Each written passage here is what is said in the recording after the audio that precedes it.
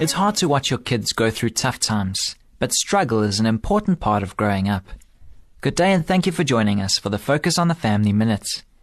We're all tempted to shelter our kids from grief and heartache, but life isn't always easy, so they need to learn how to deal honestly with emotions, both good and bad. When sad times come, don't make the mistake of trying to shield kids from the pain.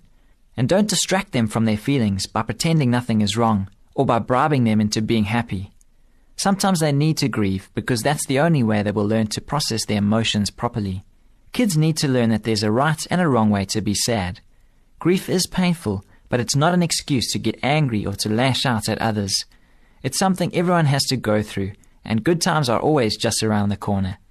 For more information on family issues, please call Focus on the Family in South Africa on 031 716 3300 or visit our website at safamily.co.za.